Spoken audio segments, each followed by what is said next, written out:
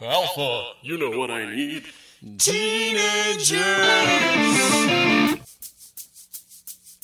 with attitude. That's correct, Alpha. Teenagers with attitude.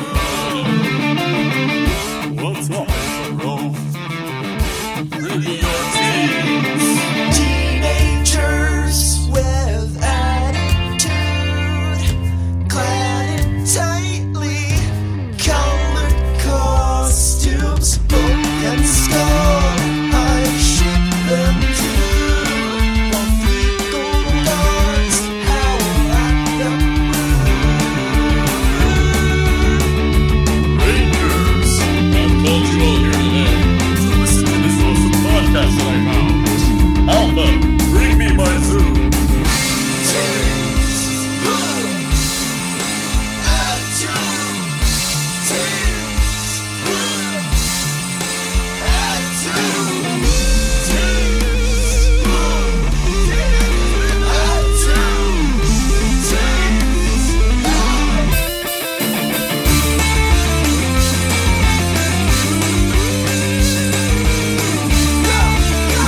Hey everyone, welcome to Teenagers with Attitude, the show where a bunch of grown adults sit around and talk about teenagers in tightly colored clothing fighting monsters, or a small robot child trying to make a snuff film, which is what this one is.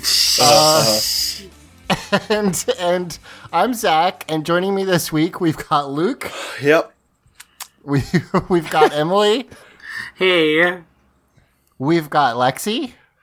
So I never made a snuff film as a small child, but I did participate in a homemade Jackass video. I'm glad you didn't make a snuff film as a small child. The thing about a homemade Jackass video is that it could easily become a snuff film if you fuck it up. So Yeah, it was not a good decision to be involved with that, or for anyone who made it to have done so. I mean, that show is really fun and also certainly killed people. Like, there's no question that it didn't happen, at least No, Zach, once. they said don't try this at home. Yeah, that's how that works. And we've got Mike. Hey, folks. We spend a lot of time on this podcast talking about witchcraft and sorcery, but this week it's time for the magic of the movies. God, I love you, Okay, Michael. great. Good. I love you too. So, Luke, you haven't been on in a while. How's things going? I've been okay. Okay, you got a Luke update for us? Any kind of things you want to talk about that have happened in your life before we get into the show? Luke, don't take the bait. He's just trying to create a thin pretense to talk about himself. Oh. Eric, take the Simone update music and add a bunch of like Dragon Ball Z punching sound effects to it, please, for the Luke update.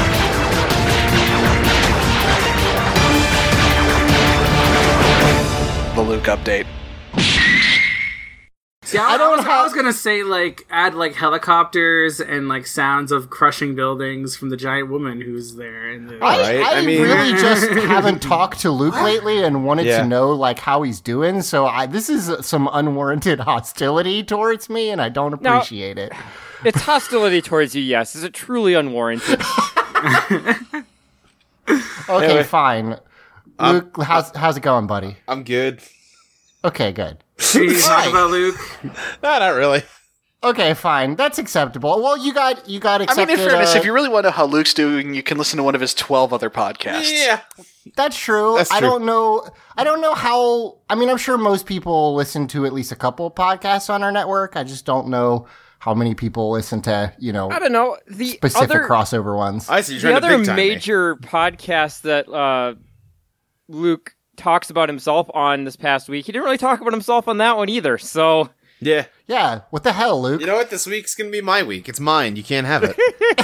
When you guys said, like, like, Luke's on all these other podcasts, you can listen to him. Like, that's why he's not on the show very much, because he's too big for this show now. We have to, like, beg for him to come back. We all knew that would happen eventually. Like, it's not a surprise. the real not that- shame there is he doesn't really want to be too big is the thing. All right. I come back here after being gone for like a month. This is how I'm treated, huh? Yeah, this is how. This is friendship, Luke. This is what it looks like. Here, I've got one. Luke, I'm excited because it turns out that Let's Plays panel will be at PAX South again this year. So That is there you true. go. Yeah. That's one. That's That's gonna be- exciting. So that'll if you're be going good. to PAX South, you should check that out Yeah, again. it's not till Sunday afternoon, so if you're going to PAX South, I guess I hope that you'll stay for the whole show. Yeah. Because everyone I know leaves Sunday. Well, Don't do that this time. Come watch our Yeah. panel. Yeah, come stay and watch the panel. So that's exciting. I unfortunately won't be there this year, but I know some cool people will be on it, especially Luke. So go check it out. I'm very excited for you having the panel again, Luke. But also, don't get killed because of my VN app. Please don't. Wait. All the people say you have the 3 visual novels in the top 10. Just be careful. Yeah. Is all I'm saying. Well, listen, we're doing a peer review before that whole thing. I think that top 10 will look different. We'll see. If we didn't get murdered by a mob for putting a Flash game above a Breath of the Wild, I think he's going to be okay. So in any case, now let us move on to less happy things, which are some things we're going to talk about.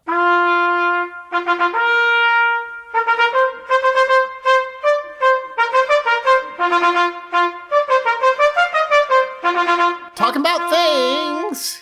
You know what we haven't got to do in a while on this show is just have some real deserved anger at Saban/Bandai. How are they continuing to hurt people? They sold Power Rangers off. I know, this is like a last fuck you as they walk out the door with double Great. middle fingers raised. Oh, yeah. Because here's what happened. I think I know what this is. So they're making the Bandai, who makes the toys right now before they hand it over to Hasbro, which is happening very shortly. I don't know like the exact date.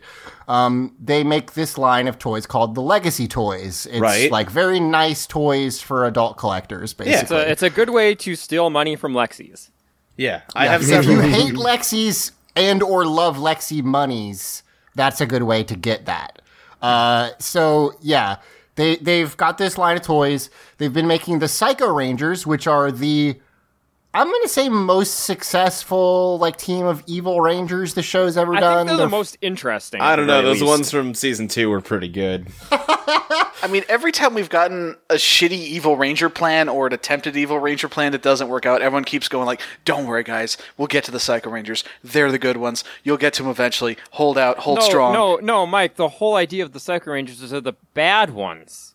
They're like See, Power Rangers, but they're evil. Oh, I'm talking in terms of quality and not morality, Lexi. The problem with you guys is that you guys don't watch a Sentai, because Kaku Ranger had a great team of evil rangers, an all-girl team of evil That's rangers. the and they cat were ladies, awesome. right? Yeah, that's cool. Yeah, I'm that sounds rad and all, but this is a Power Rangers podcast. So. Yeah, it's a bummer they weren't in it. But so I think they're very cool. I haven't watched In Space in a while, but I have seen the fight scenes they're in pretty recently, and like at least those hold up. So Now let's be clear. There's a bar for very cool here. Of they are like kids show from around the turn of the millennium, edgy bad characters. Oh, the So, Psycho like, Rangers look like they're a Diablo set. Like that outfit is very edgy, like quote unquote edgy. Their whole deal is very much cut of that era's Yeah, the absolutely. bad Dark Mirror character. But I kind of love them for that, so it's fine. So that So said, if it's a bad Dark Mirror, are they going to be like on a TV show about how technology's bad and no, that's just Yeah. regular Dark Mirror, which is also it's bad. right. So in any case, it's called Black Mirror. So in any case, they're making the Psycho Ranger toys. They made red, blue, what is it? Red, blue, Black. black, and then they made green, which was not ever in space. It's only in the comics. And then they made silver, which my memory of the show, I went and double checked on Ranger Wiki. So, Okay. So but I was gonna say I can tell you exactly what the deal with Silver is. yeah, go ahead. You can take it from here. Yeah. So when the Psycho Rangers were made, they didn't make a silver one. The Silver Ranger was like the sixth Ranger of the team, showed up later, or whatever. But when they were trying to deal with them or whatever, the actual Silver Ranger created a fake Psycho Silver costume and posed as Silver Psycho Ranger to like infiltrate their group. Right. Oh, So what that means is they've made red, blue, black, green, who did not appear in the show, and silver, who was Yeah, wait. not actually a character. Hold on, green. There wasn't even a green. That's what I'm saying. in He was in the Space Ranger. comics. What the hell? There was a green Psycho in the comics. Is where How it or comes why? from. Listen. It's Just not the a comics problem. mix up characters sometimes. Yeah, they just make shit up, but that's okay. The point is, they've made those 5, and then they said, "Oh, we ran out of time and have to hand a license over to Hasbro, so no yellow and pink. Sorry."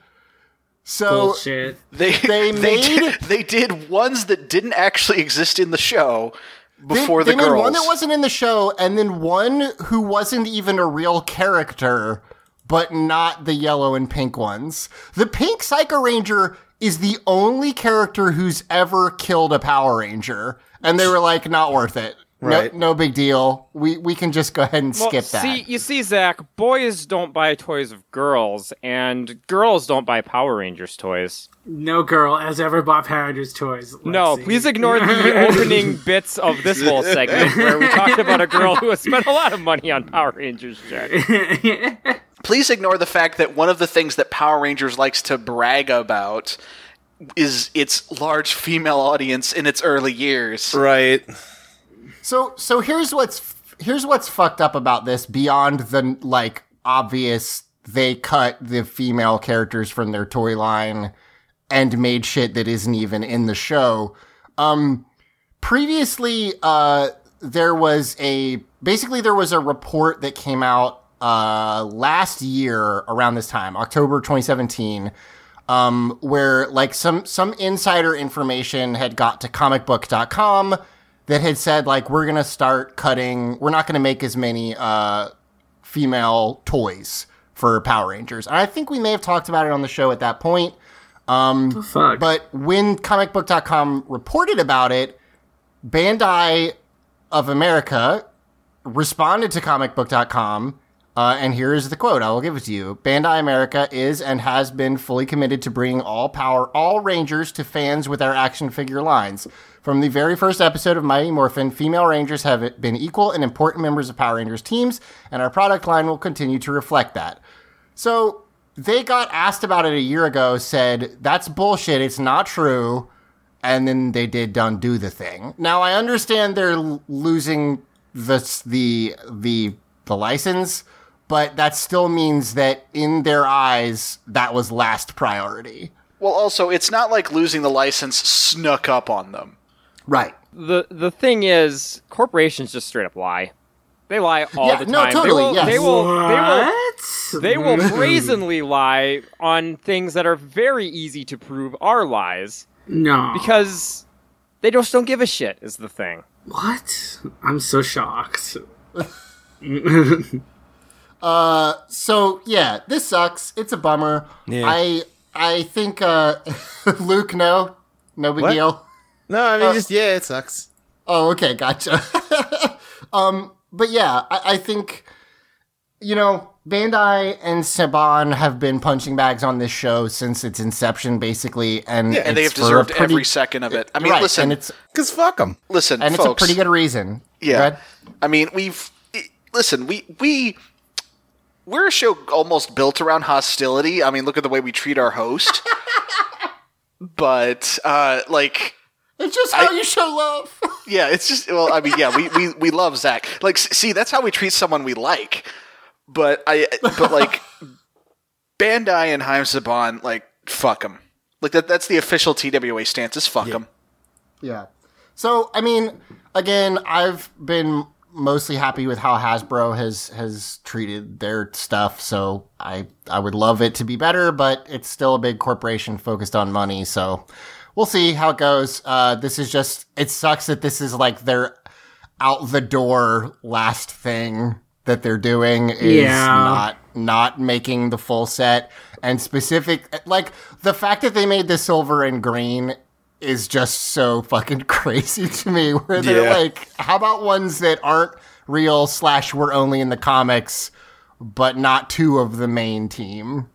Even if you aren't mad from like a feminism / equality angle, Like, that's fucking stupid. You can't have the whole set now because they the fact decided that you to make- cannot have some of the Psycho Rangers from the Power Rangers in Space show that you presumably love enough to buy some of these action figures with. Especially since they said they were going to. Why wouldn't you just release like the main Rangers and then have the alternate like offshoot ones? Like it doesn't make any Right. fucking Because sense. so, it makes sense from some dipshit jackass higher up is like, okay, you gotta make all the male characters first so we get all the sales, and then if we have time left over, we can get out the other ones that nobody's gonna buy. Fucking So, dumb.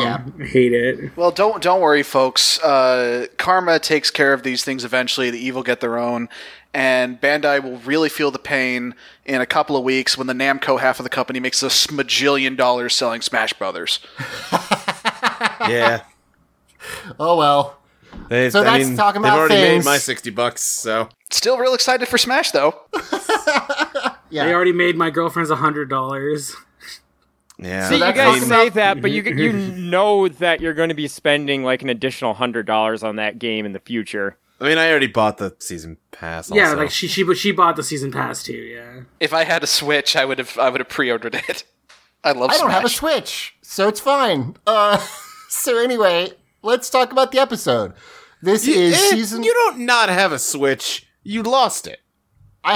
I don't have it, Luke. Right, but I'm saying You lost your I feel like that Switch? that exonerates That you of fucking some sucks, responsibility. dude. Santa I don't donated think his Switch to an employee of American Airlines. Yeah, hold Yeah, on. that's Luke, that's I don't what think happened. that's actually a gotcha. He doesn't currently own a Switch. No, I understand that. I'm just saying I think that phrasing lies by omission.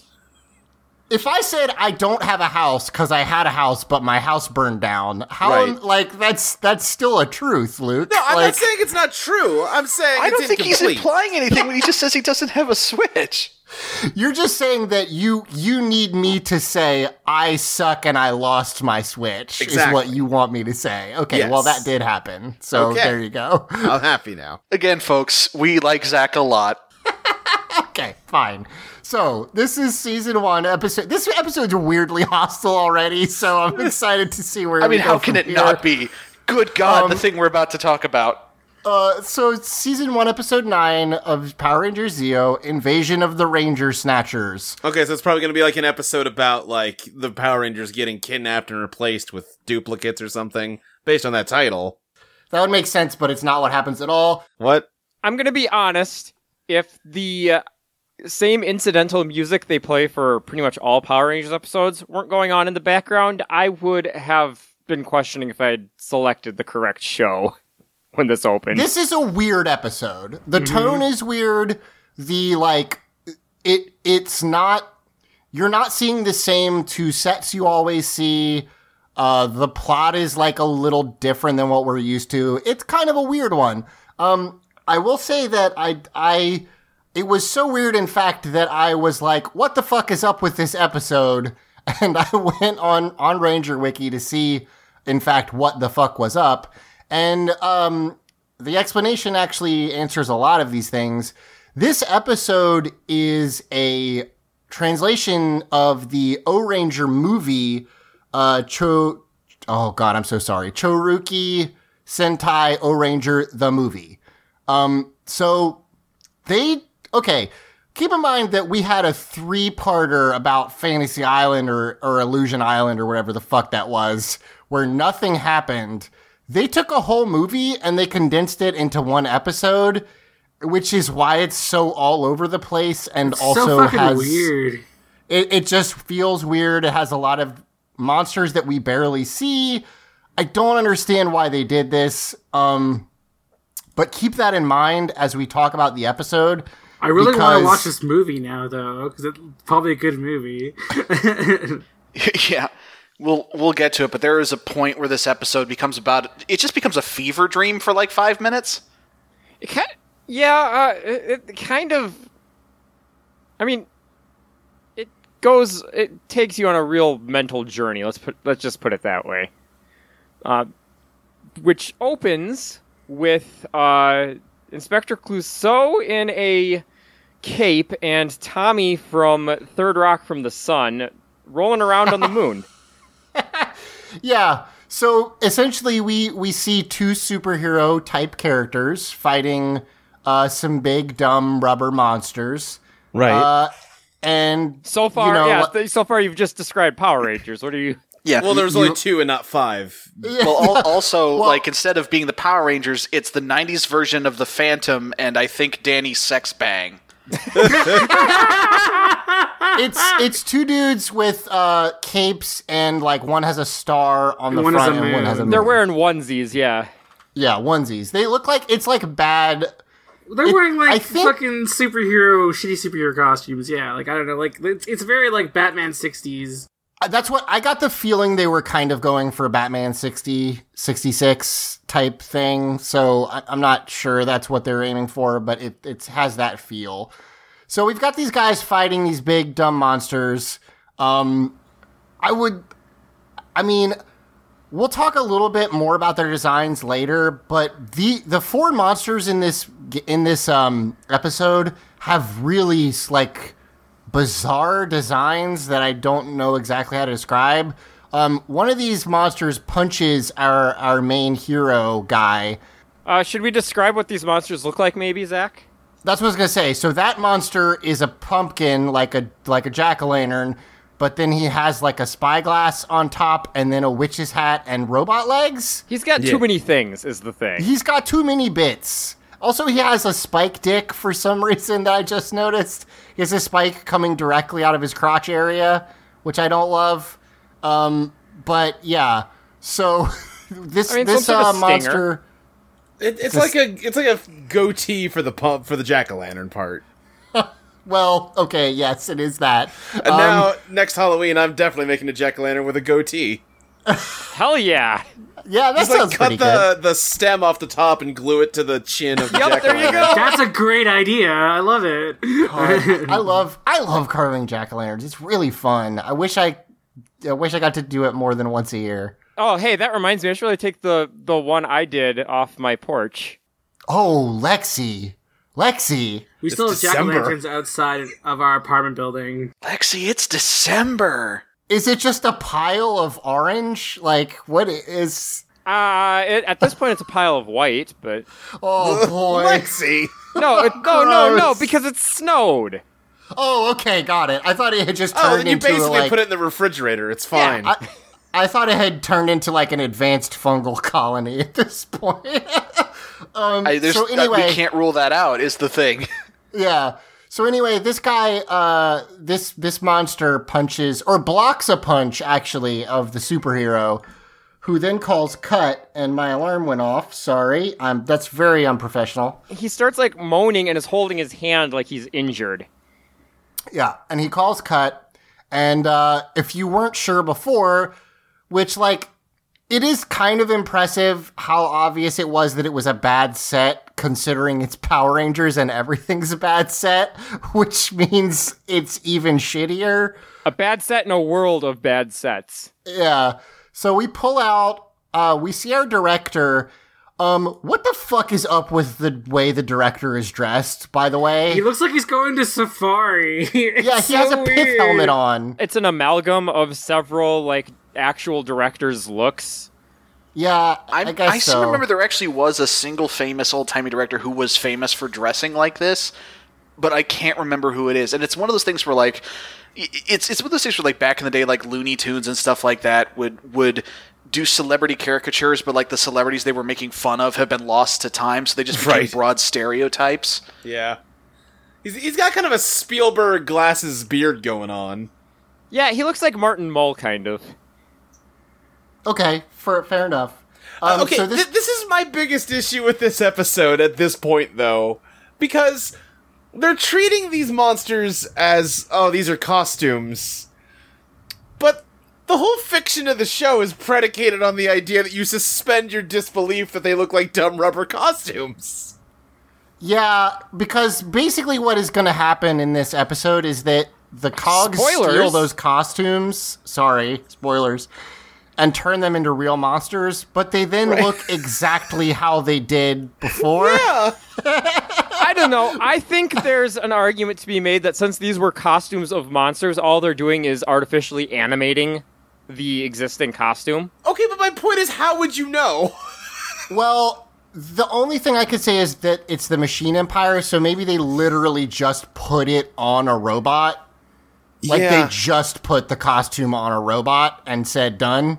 Like, Sure. I don't know, maybe. But yes, Luke, you have a solid point. I mean, you're right that from a metatextual perspective, it's Well, the fact It's that they just look ridiculous. exactly the same is Yeah. very funny. it so breaks this- it breaks one of the central conceits of how the show works. Sure. So the director is either stupid or an asshole or both, because he talks to this main actor whose name is Biff and also has an incredible mustache. That's incredible fake mustache. Like it's And some great eyeliner too. very Yes. clearly pasted on. And I'm choosing to believe that was an in-universe choice. And like I said, he legitimately has some good eye makeup on. You know, it's decent Well, eyeliner. it's pops for the camera. It's Yeah. SD, so you gotta Yeah, totally. you gotta use a lot of extra makeup. I'm being sincere. No, I gotcha. So this director is either stupid or an asshole because he talks to Biff Could be both. by standing a foot from him. Yes, it could be both. By standing a foot from him and using a megaphone. If you've ever used a megaphone, that shit is loud. It's extremely loud. Oh yeah, no, that was definitely an intentional asshole move. Yeah. So Biff is complaining that the monster blocked his punch. I thought his complaint was going to be because it hurt and it wasn't like part of the choreography.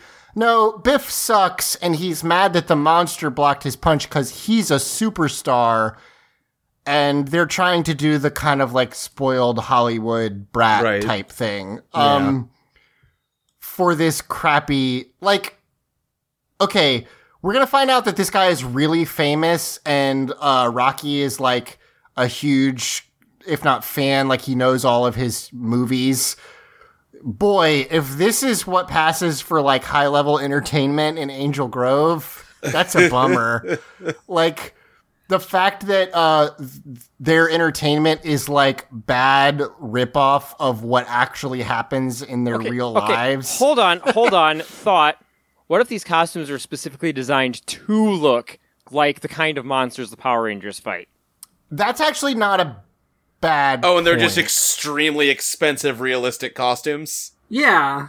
in the fiction. Or maybe it's super cheap to make maybe monsters in Power Rangers just look like weird costumes, and that's just the way it is. Well, it's a photorealistic portrayal of the monsters in Power Rangers because those monsters look bad.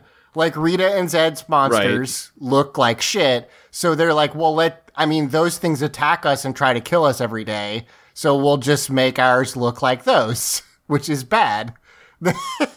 You know, yeah, You know what's okay, really fair weird enough. that just hit me since we're, since we're applying the logic of superhero fiction in this universe. Why did these superhero? And I know it's because the folks at Saban aren't very creative, but it is weird that like the cliche of a superhero in this universe is still old timey Superman capes and shit. Why is no one making like knockoff Power Rangers? Yeah. Yeah. Well, you see, Alpha and Zordon have a very strict trademark. Okay, right, yes. So do you think they're getting paid royalties for this? Oh no, not for this. That's why they don't look anything like Power Rangers. Like if they I if they see, released gotcha. a movie that looked even remotely like a Power Ranger, they'd be sued so hard. Yeah, okay, fair enough. So the director asks him if he's okay, and he's like, yeah, I'm fine. Or no, he says, I may have sprained a pinky. Yeah. yeah. Yeah, this guy is maybe unsurprisingly being very melodramatic. I mean, I Right. broke my pinky once, and it wasn't fun. But I mean, like, No, he didn't though. Yeah. Is the thing. yeah, no, he didn't. I broke my pinky toe once. That was not very fun. But, I am also a giant wuss, so who knows?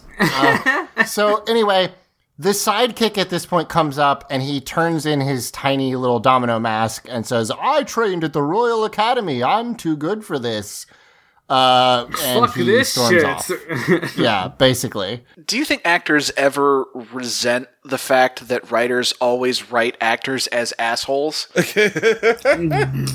That's a good point. I never feel thought like about that. actors probably resent most things.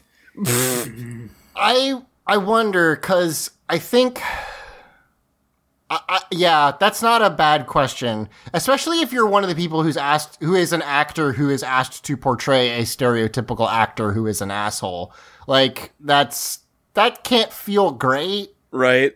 Yeah, I that's a good question. I'm not sure. It might be kind of fun though to just play a fucking douchebag. Yeah. So. It could be fun. Yeah, that's true. And listen, you have to play way worse people if you're an actor. Yeah, than sure, that. but those are all roles. When you're being asked to play a parody of yourself, that's a little more insulting. I guess, but I feel like probably actors more than anyone else have bad experiences with shitty actors.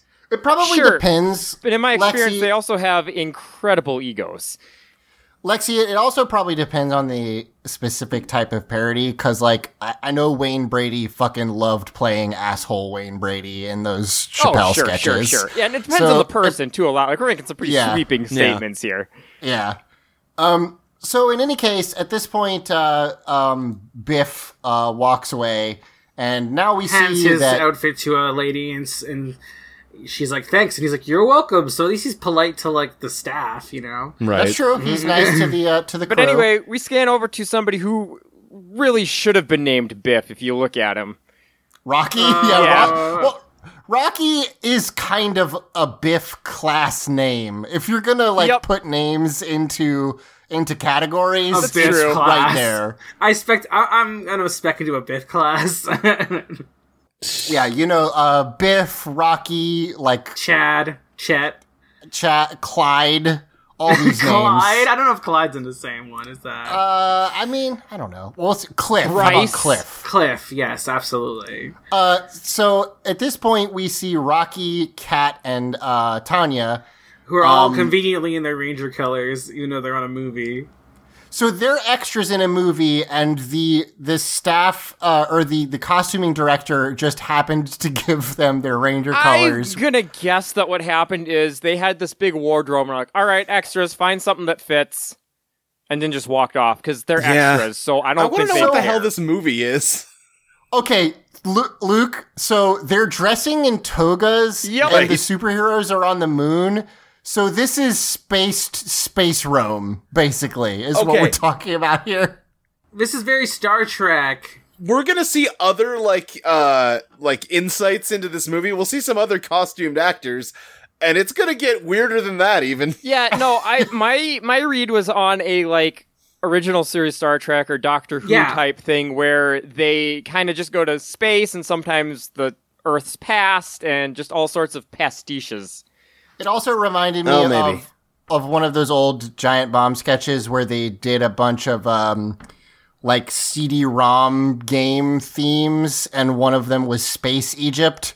So maybe they're making a really bad full motion video game Right. instead of a movie. That'd be awesome.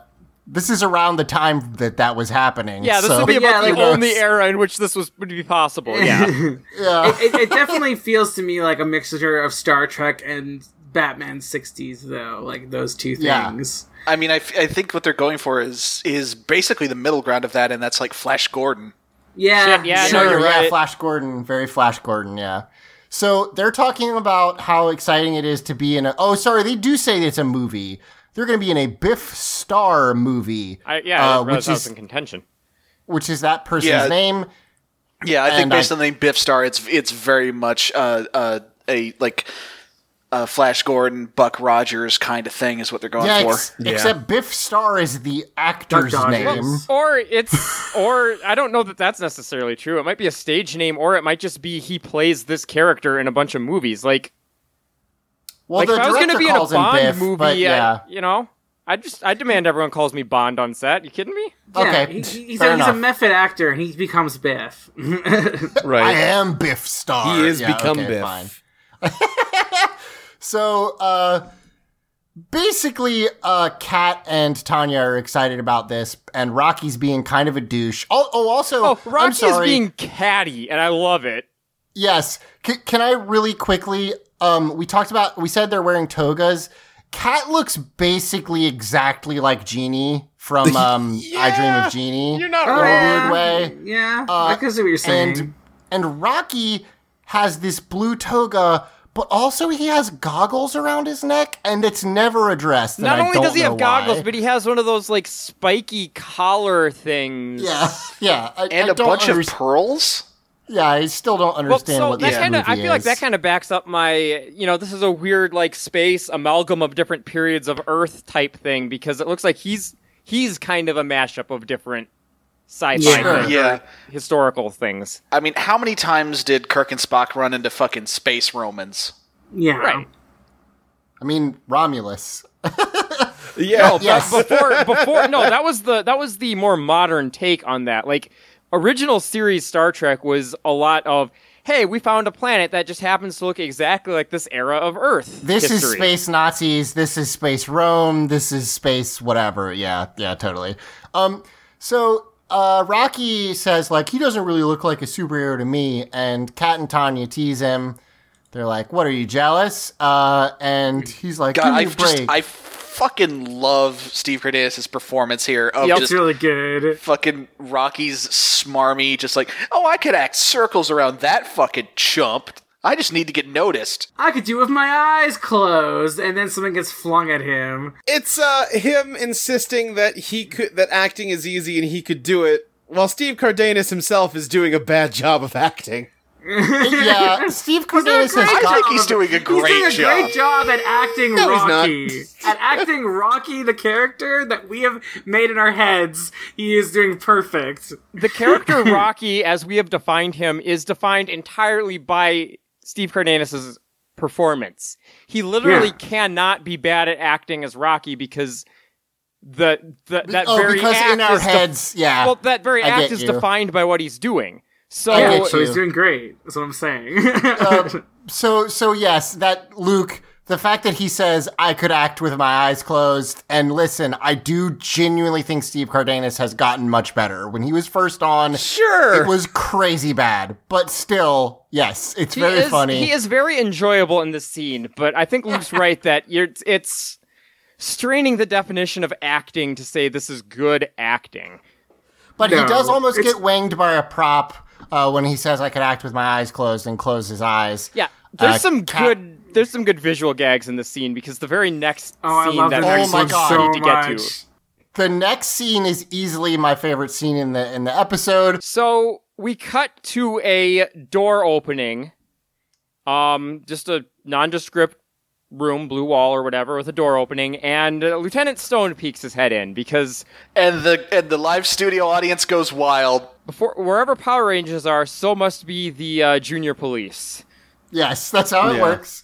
He walks through. He says, "All right, boys. Sorry. I should say Bulk and Skull are with him, though I maybe don't need to at this point. They kind of are a package deal. That'd be weird if Lieutenant Stone was in an episode and Bulk and Skull weren't, honestly. That would be super bizarre. I'm actually not sure Lieutenant Stone exists unless Bulk and Skull are around. I mean, there's been the occasional like solo Lieutenant Stone action, most notably with the fucking Love Potion episode. Oh yeah, that's when right. he was in the same room as Finster from Power Rangers. Yes. Yeah, So Bulk and Skull are still in the episode. It'd be weird to see like Lieutenant Stone and no Bulk and Skull at all. yeah. It'd be so weird. So Bulk and Skull come through, and Lieutenant Stone says, "Okay, boys, the head of security is a friend of mine. Make a good impression." And he doesn't really say it exactly, but I guess they're just there to watch the set while the filming is happening. Yeah, I guess they're like on-set security or whatever. Right. He then walks back through the door, and Lexi, go ahead. Yeah, so he just turns around, leaves through the door, and as soon as he's out of frame, some extras start wheeling this flat Wall and door away. It is so good. Yeah, it's all right. It's genuinely funny visual gag. It made It me made me laugh. laugh. Yeah. It's pretty much perfectly timed. Like, I really enjoyed it. At this point, Skull opens his button-up shirt and puts on sunglasses and proclaims that he is going to be famous. And this continues the trend of Bulk and Skull for this season of Bulk being the wet blanket, kind of. Because he's like, Yeah. or you could get us in big trouble, like Eugene Skulovich. And then he tells him to remember his oath to serve and protect. And it's like, man, Bulk really, like, Listen, buttoned after up. 3 years of just being the butt of every single joke, Bulk has finally realized the God. trap that he and Skull have been caught in, like, in the narration of the universe, and is desperate to escape it. You just made me so sad. You just basically put forth the idea that because Bulk and Skull, remember when that listener, and I'm so sorry I've forgotten your name, wrote in to tell us how many episodes end with the entire student body laughing at Bulk and Skull, and it was way too many? That basically traumatized Bulk, and now he's like a straight-laced cop, and that's really sad. Yeah, man. See, I just think he's become genre savvy, and he realizes that he and Skull are the, goof 'em up ones who always get into trouble and get dumped on by the end of the episode, and he's trying to break out of that paradigm. I guess so. What also adds to this is the fact that he almost does the right thing here, but Skull points to the food table, and like... Oh, I didn't even think about that. That's unfortunate. Yeah, it's kind of just a straight up fat joke, huh? Oh Damn yeah, it. 100%. But it also adds to the narrative that like it's not Bulk that's sabotaging the pair; it's Skull. No, it's Skull. Which it's so funny that we always were kind of, I think, half joking but half serious that Skull led from the bottom essentially, but now it just Power seems bottom, like yeah. Skull is It's just the leader. text. Every theory we have just becomes text. Well, if that were true, that would just mean that Bulk and Skull get married in the next season, and I don't think that's what happens. I mean, anything's possible. Skull has a kid someday, and we don't know who he has it with. That's true. But I did want to say one other gag is, and I guess I don't want to give the show too much credit, but it's kind of a nice bit of visual metaphor for the thing that's about to happen is that Bulk the Tenstone leaves and Bulk unbuttons his top button, and Skull completely undoes his shirt. Yes. Yeah. Totally. What I got from that was Skull's trying to de-emphasize the on-duty cop look so that he can try and actually get a role in the movie. Also, he brought a pair of sunglasses with him. That's like the Y plot in this fucking episode, because there's a million things going on, is that Skull also wants to become a star. So, speaking of how many plots there are, here's the villain plot for the episode. Sprocket, the son of King Mondo and Queen Machina, who are not in this episode at all. No, they show up. I think they are at the very end, yeah. But mostly it's Sprocket and Clank. Sprocket is hiding somewhere, and he looks down through some binoculars to see all these monster suits they have, and he says, "Oh boy, they got a bunch of good monsters. My movie won't be any good without monsters." Also, on the subject of what the hell is this movie, a woman in what looks like a little Bo Peep costume dances past. That's true. Yeah. So there are 3 or 4 monsters here and costumes, and essentially the idea is that Clank is going to steal them, and then then Sprocket is going to make his own movie, the plot of which is just the Power Rangers get murdered. That's the movie that he wants to make. If your goal is conquering Earth, that's a pretty straightforward movie to make, really. Well, the reason I phrase it that way is we never see, what I would think, especially when it's a child, an evil child, I would think the plot of his movie would be I, Sprocket, am the most amazing villain of all time, and I am going to defeat the Power Rangers. We never see, Sprocket taking part. He never shoots himself as the bad guy. It's just the Power Rangers getting killed. That's because he's writing it as he goes. There's no time for him to appear in the film.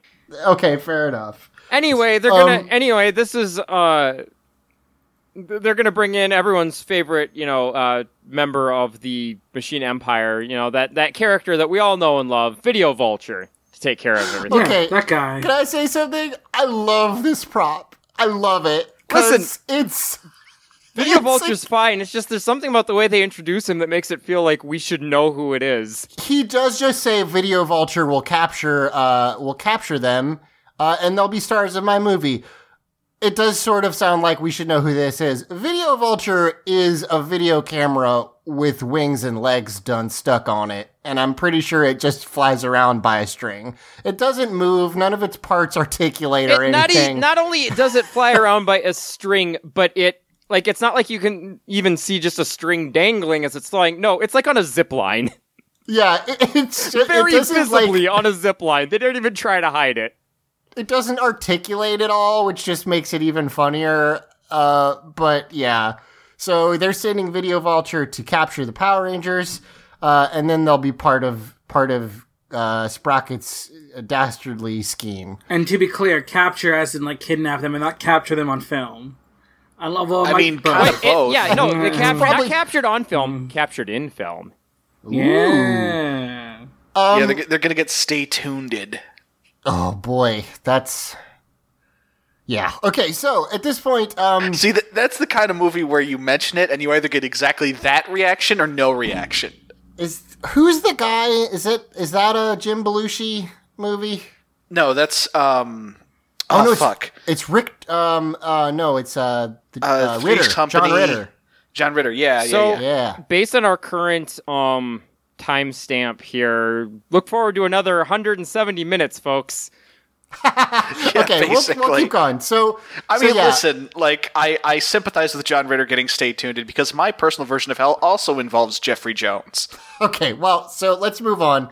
At this point, basically Rocky announces, I'm going to be famous. Yeah, he's pouting at this point. The girls have hands on his shoulders like they've been comforting him.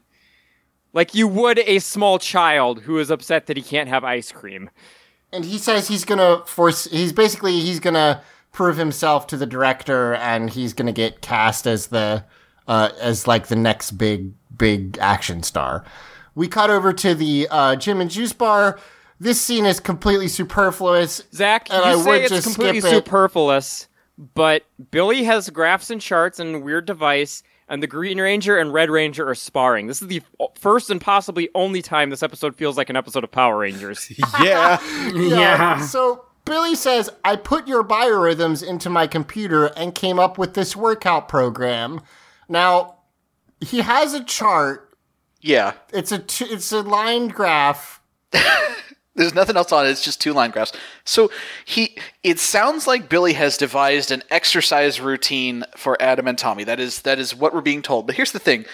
An exercise routine normally doesn't last 15 seconds. Yeah. It's usually a bit longer than that. Also, he says, this is the workout routine I've devised for you, and it's 2 lines.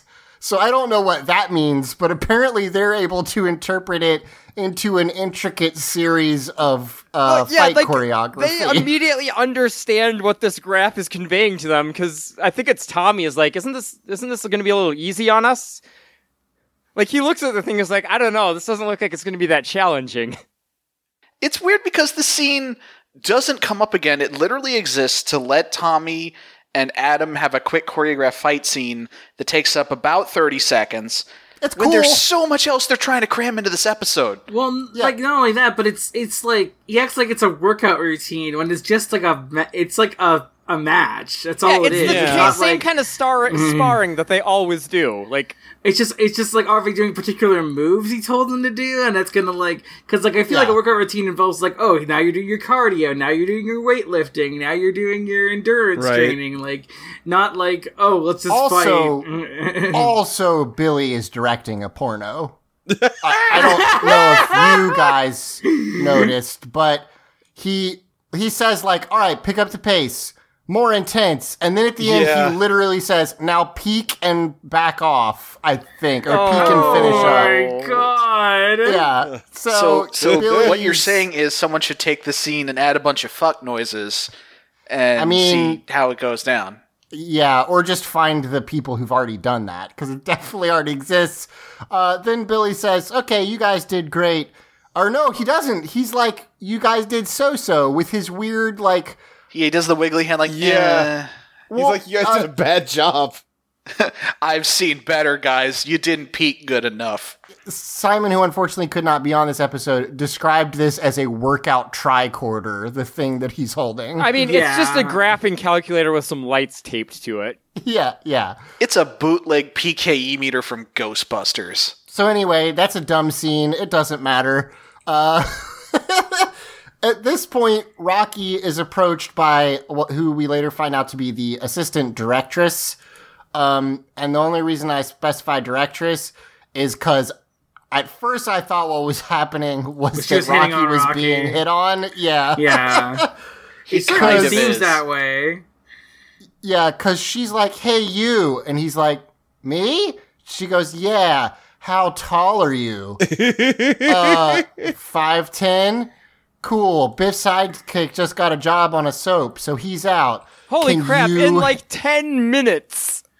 Yeah. Yes. Also, she then says, do you think you can handle it? And pushes her glasses down her nose. And I know I'm a pervert, you guys. I know that. But this No, episode is giving me a lot to work with. It's not you.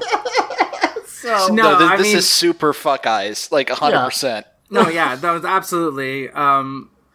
You say you're a pervert, but you didn't notice in that one episode, that the previous episode where Rocky was being hit on by a girl, which was that weird video game monster episode. But, I thought she hated his guts, but I guess she bit there's her two ways. lower lip while she was looking at him. Zach, As those soon two as he things starts- are in no way, exclusive.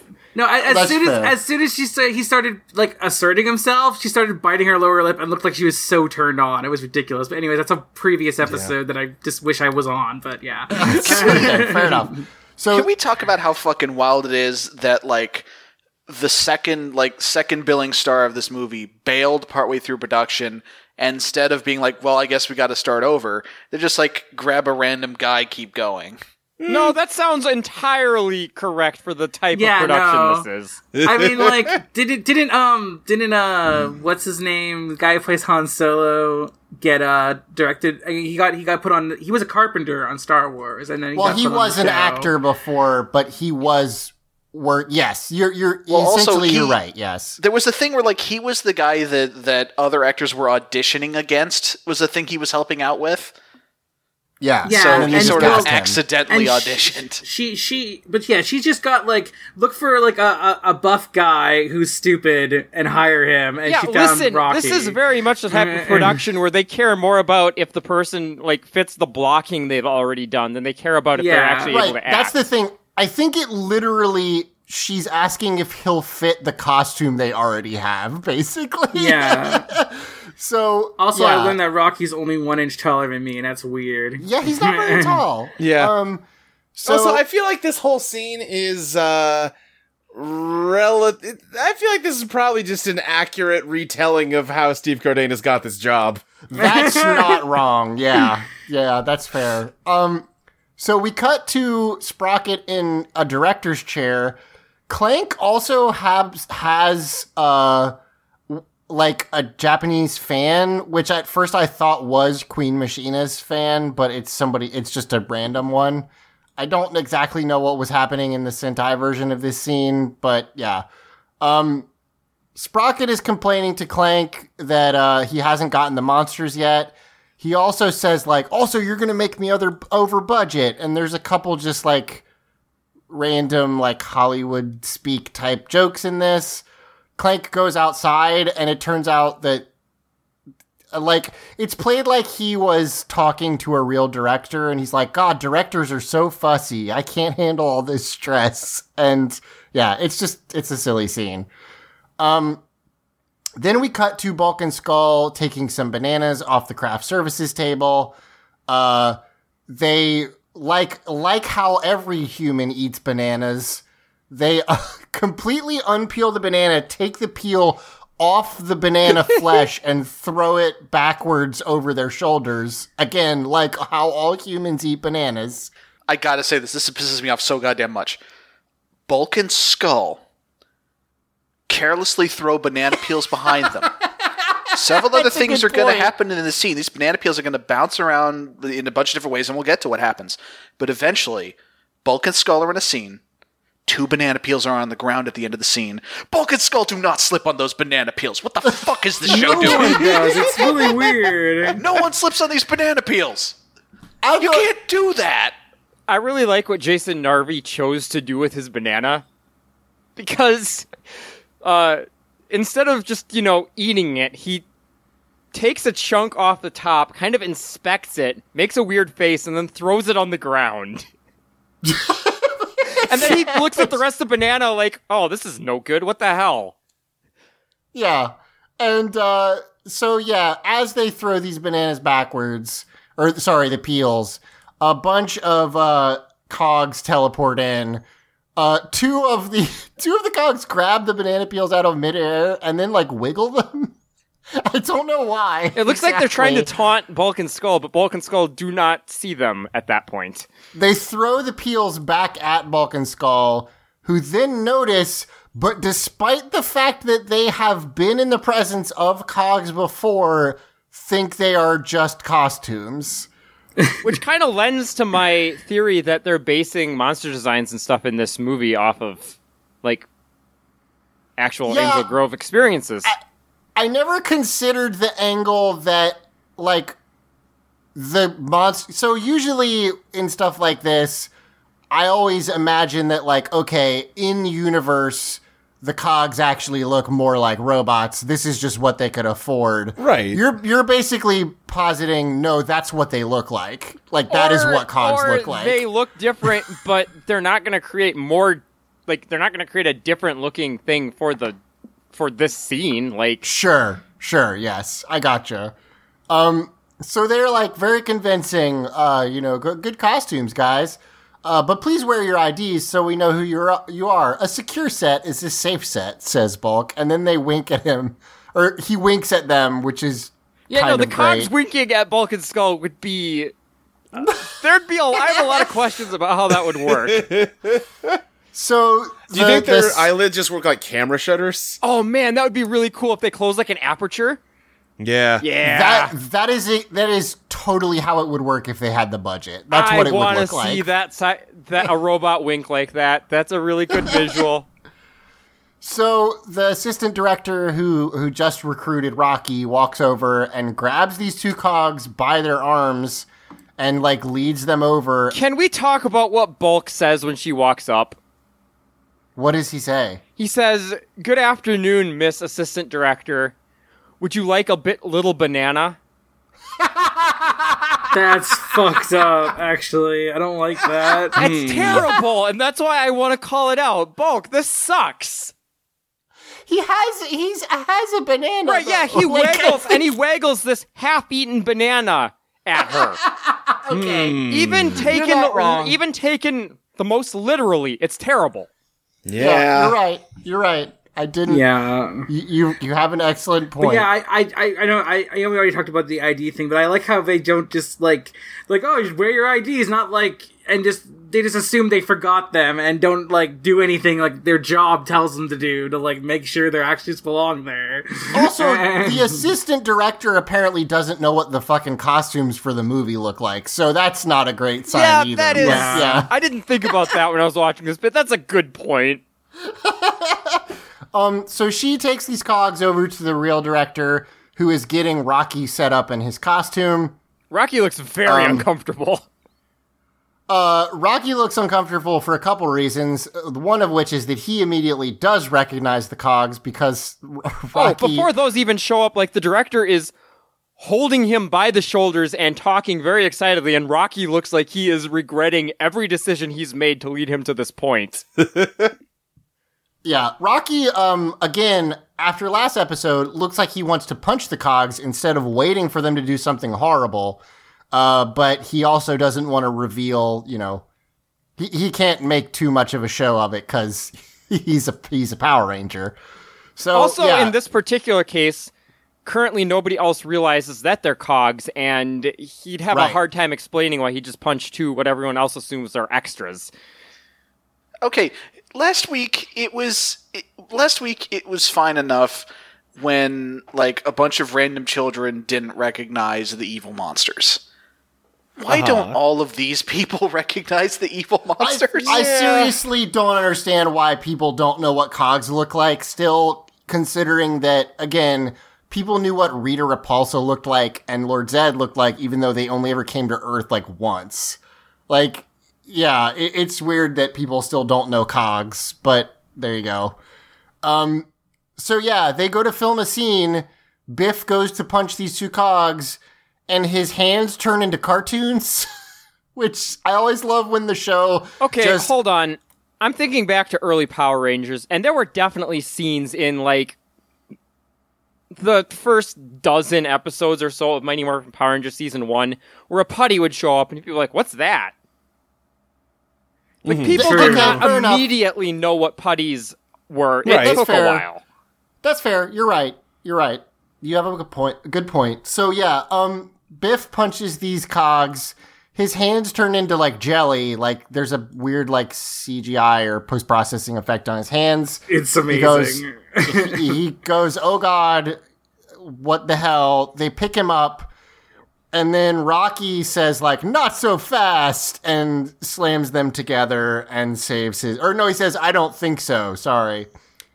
And tosses them aside because he's still got superpowers. Yeah, and then Biff is like, "Wow, kid, that was great." See, again, Biff isn't that bad of a guy. And then my other favorite shot of this episode, which is Cogs sprinting off of this set while stealing these costumes. As though they are like pranksters from the fraternity next door stealing your mascot. They are moving like they are in a cereal commercial and are taking somebody's Cookie Crisp. It's so silly. The thing is, as they run away, the director's yelling for security, and what happens next is my favorite thing in the episode. I love it. Which It's is so good. Rocky puts his fingers in his mouth and tries to like do the movie whistle, and he tries it a couple times, then he realizes, oh, right, gloves. I can't do it. And instead he of just taking yells his for gloves Cat and off, he realized Tanya. he could just yell for his friends. Well, no. Yeah. He tries to do it once, looks down, says, "Oh, right, gloves," then tries to do it again. Yeah. It's good. I have to admit something. I've never understood how that whistle works. This is the fingers in your mouth whistle, to be clear. Yeah. And I just thought he realized he didn't know how to do it. I didn't realize it was the gloves. I thought it was just he was like, "Oh, I don't know how to make this work." I don't know how it works. I've only seen people do it in fiction. Well, see, the way it works, Zach, is you create a very specific, like, almost like chamber for the air to go through that concentrates. Like, it's kind of like when wind is blowing through, like, a pop bottle or something. Okay, It's fair the enough. same sort of concept. So the gloves being, of a different material and wider and kind of cloth-like, they fuck that up. You can't really do it. Fair enough. So instead, he just screams for Tanya and Kat to come over. Yeah. And they run off chasing the monsters, and we actually get this really great shot of them running along, and as they run, morphing from their temporary stupid costumes to their normal stupid costumes, as they chase these monsters and jump through some bushes and shit. It's pretty fun. The That's all right. Ranger Wiki for this shot says this is the first morph on screen without the morphing sequence. I'm not sure that's true, but it is definitely the first time we've seen like a running morph. It's like good. where they're in action and morph as they continue to like do something. Right. So it's kind of neat. I think it's the first time we've actually like seen them with like their suit appearing on them without some kind of cut. Outside of, could be, like, yeah. the first time they get a given set of powers. It certainly could be. It's neat. They do it a lot more in later seasons. It becomes pretty common. In the later seasons, when they have the ones where it's like they have to go through something to morph, they'll like throw it ahead of them and then run through it, and it's really cool. Yeah, or they'll like morph when they're like falling off a cliff or something like that. Yeah. So, but yeah. So they morph. They fall again. I have to just say, like, these cogs just carrying these costumes. The only indication you get in this whole episode before this that Sprocket wants these costumes is like one line.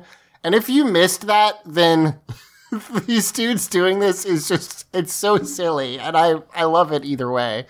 So this shot that happens was very confusing to me when I watched it, but it makes a lot more sense now that you told me it's from a movie.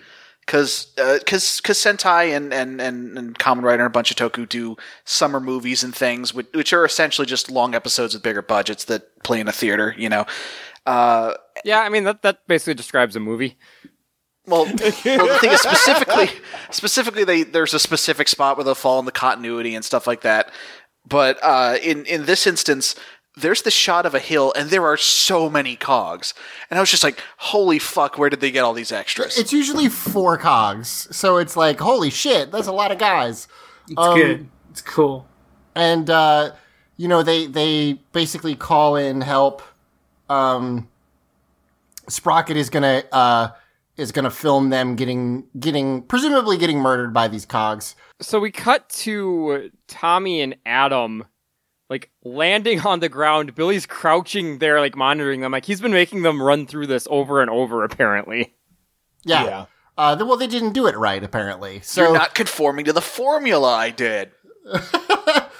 So, he calls, or Zordon calls them. Yeah, they call Zordon to call their friends because nobody can just, like, talk to each other in this show. Billy teleports back to the power chamber. What the fuck else is Zordon doing? Honestly, since Billy became the person that they actually talk to, Zordon has barely spoken in this show, which is an improvement. Okay, I'm starting to see why people say Zio's so much better. Yeah. Do you want to point out too? His teleportation's like kind of a gray-white kind of thing, which is because I think I mentioned this in an episode you weren't there, but he gave up his color. He no longer has color. Yeah. I just don't know if you've seen him teleport before now. But... We have a couple times. Okay, yeah, not a ton, but yes. Yeah. At this point, Adam and Tommy morph. They teleport over. I actually like that Billy drops the line, I got a funny, like, Billy says, like, there's something more to this. Like, he's already, like, there's something really fucking fishy here. I'm going back to the command center. Right, like, what's fishy, Billy? What are you talking about? I mean, the evil space people from the moon are doing an evil thing. That's unusual. Right, but he's like, but we already know that part. He's like, there's something more to this. I can feel it. Yeah. Yeah, I guess it's his veteran instincts. Like, we talked about this before. He's the grizzled old-timer who's been doing this for the longest.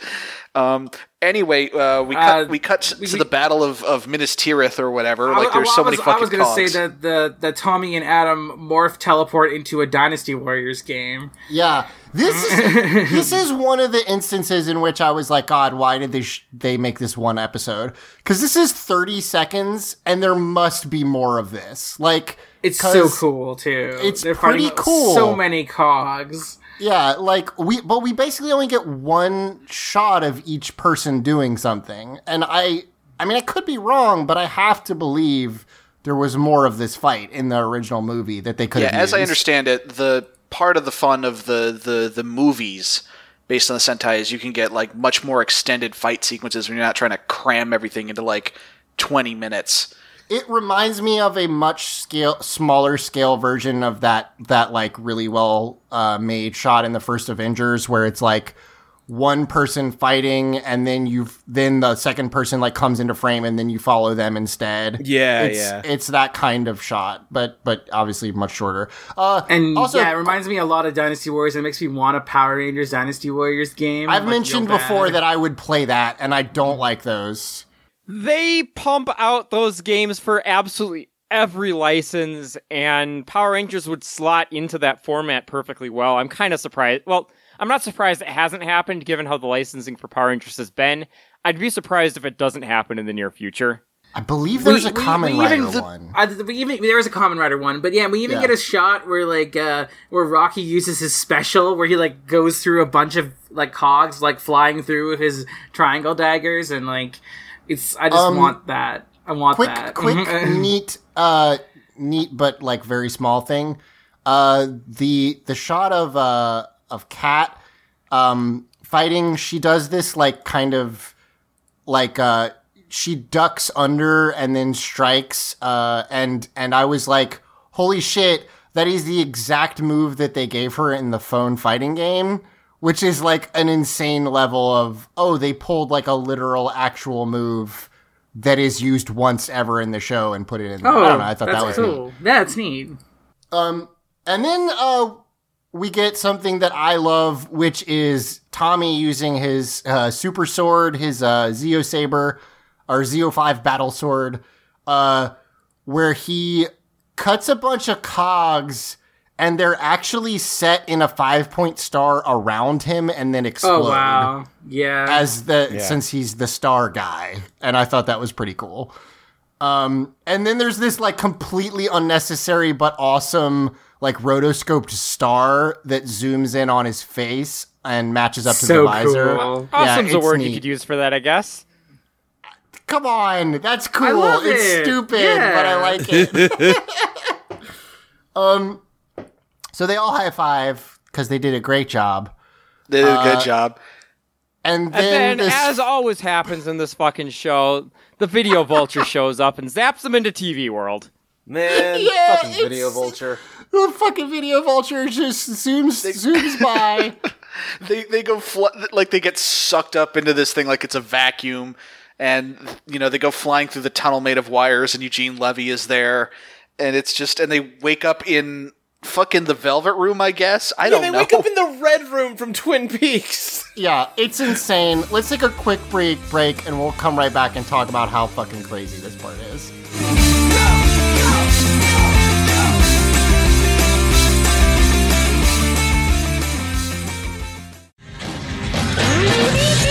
Howdy, everybody. Zach here. No, not that Zach, a different one. I host a show on audio okay. I'm the Zach whose podcast is about brightly colored heroes who okay, I hear it. I hear what I'm saying. I'm the Zach who can drink water. There we go. Got it. Okay. All Along the Watchtower. It's another podcast here on the Audio Entropy Network. We're rewatching the DC Animated Universe show by show because we looked at the other rewatch podcast and said, that's cool. What if we did 6 shows at the same time? We got new episodes Wednesdays. Anyways, sorry for intruding, and go back to your regularly scheduled Power Rangers. Bye. Say the Joker to the thief.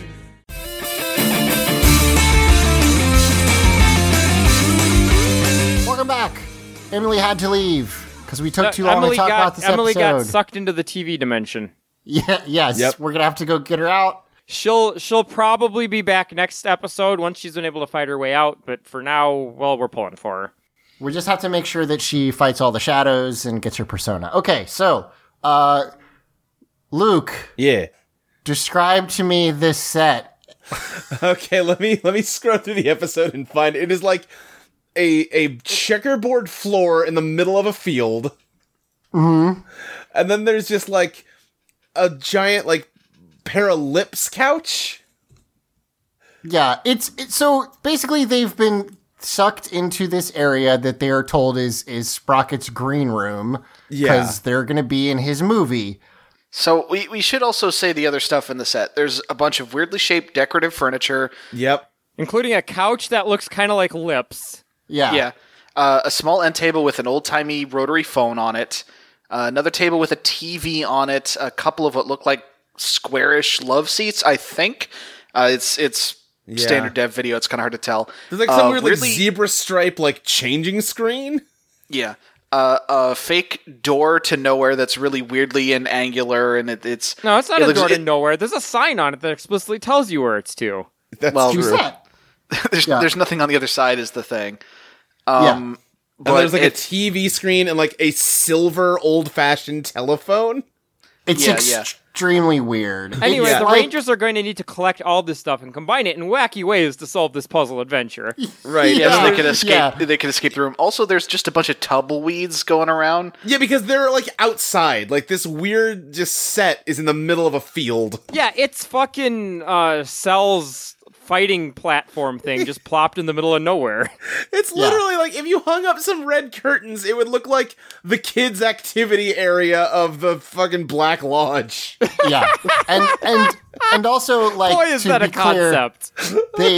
they try to walk, just leave, and they get bumped back by a force field. So I'm they're- trying to imagine Twin Peaks babies. Like, oh no, someone gave Lord Palmer a wedgie. We gotta solve this mystery. yeah. I love this because Adam and Tommy get up and try to just walk off this platform and hit the invisible barrier. Yeah. And they're like, it must be some sort of force field. And Adam starts like hitting it, and like the world around them when he does that goes all like skewed. Right, they just put some shitty video filters over it. Right, but they all act like they're like getting shockwaves from it or whatever. And Right, and then Tommy's like, Fanto is on like the TV screen talking to them, and he's like, "Oh, great, you peaked the audio. Now you've ruined the audio track." right. But what I love about this is Tommy watches Adam do this, and like he grabs his arm because it hurt him, and he's like, "Okay, that didn't work. Here, let me try." And then he does the exact same fucking thing. Well, Tommy is so conditioned to think that he's the special one Right. that, like, why wouldn't he? Why wouldn't he just be like, well, I can do it, clearly? Like, Tommy's the guy who sees that, the sign that says, like, don't bathe here, crocodiles, and just like, well, not me, though. Like, I'm fine. So, yeah, anyway, there is a TV here. And on the TV, as Luke said, Fanto / Clank shows up and is like, hey, you're going to be in Sprocket's movie, and that's going to be it. You don't have a choice about it. Yeah, and Kat's looking around, and she's like, what the hell is this movie supposed to be anyway? Right. Yes, yeah. Which is it's a very good confusing. question. And that's where they do a title drop. They say it's Invasion of the Ranger Snatchers. Right. And I mean, in fairness, the Machine Empire are invaders, and they did just snatch the Rangers. Right, Yes. but the movie that they're making doesn't involve anyone invading to snatch the Rangers. It's a terrible title for their movie. Yeah. Yes, I agree. So they hear this. Clank goes off Clank is still there, and they're like, "Well, this is bullshit." And Tommy, or actually Adam's like, "Hey, Tommy, why don't you shoot it with a laser? The force field, shoot it with a laser." And Tommy's like, "What a great idea!" You know, this force field that has reflected every type of impact we've put against it. Yeah. Let's get some lasers in the mix there. Yeah. And of course, it bounces around and almost kills them all. And Clank is like, haha, Prince Sprocket is writing the script right now, so get ready and we'll call you through when we need you. So suck it up. That's how it's going to be. And we cut to the command center, the power chamber, sorry. And basically, Billy is talking to Alpha, and they're trying to figure out how to get through because the force field is blocking their communications. And Zordon says, you must work hard, Billy, because your friends are in great danger, and movies like this don't usually have a happy ending. So, Movies like what? again, Movies where you Zordon's- suck people into your evil movie, I guess. I like the implication of this that Prince Sprocket makes movies often, and Zordon has seen them.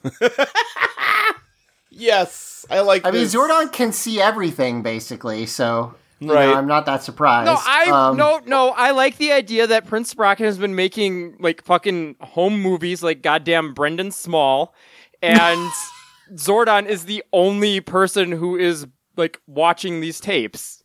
Who's I mean, Coach listen, McGurk? this isn't Prince Sprocket's like first, superhero snuff film, and his best customer on the fucking black market for that shit is Zordon.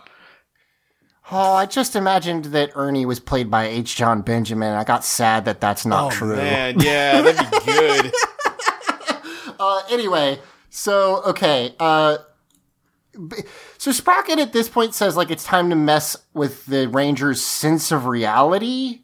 Uh-huh. So I guess the idea is not only is he trying to kill them, but he's like trying to make them question, like, like Island of Illusion style, try Right, to yeah. question their reality.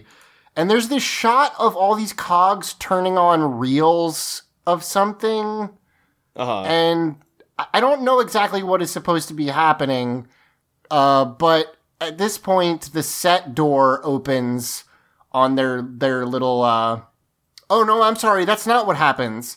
He says we're gonna mess with their reality, and then we get this scene where Tanya picks this phone up that we described, which is like an old style phone that like sits on a hook. Yeah. Or goes to pick it up, and then it like magnetizes to her hand, and she's like, "This is weird." And then we cut to you skipped ahead because you missed the part where like Adam tries to call Zordon on that phone. Yeah. Well, yes, he does try to do that. What is Zordon's phone number? Right, What yeah, is that was his, my like, question. Yeah. It's 1-800 for Zordon. Yeah, of course. No, But then- Mike, it's a 1-900 number. Come on. You're right. Right. So then we transition from that shot to Kat pouring tea for Rocky and saying, "This is all topsy-turvy," and I don't know what the fuck that's no, supposed to be. You didn't watch close enough because she is not pouring tea for Rocky. The tea is going up from the cup into the teapot. Oh, Right. And okay, also it's gotcha. shot from like below to try and like Right. add to that whole sense that things are working normally. Because again, they're just in the Black Lodge. Right, yes. No, that's definitely the Yeah, vibe see- they're going for. So Sprocket was like, well, we'll put them in a cheesy movie, and like monitor their mind. It'll be this experiment. Yes, yeah. So then they are told Rangers 2 and 5 report to set. Okay. This is the first time that referring to the Rangers by numbers has worked in any sense for me whatsoever. Okay, fair enough. Here's what I'll say. This is episode 2 in a row of Tommy being a horrific leader.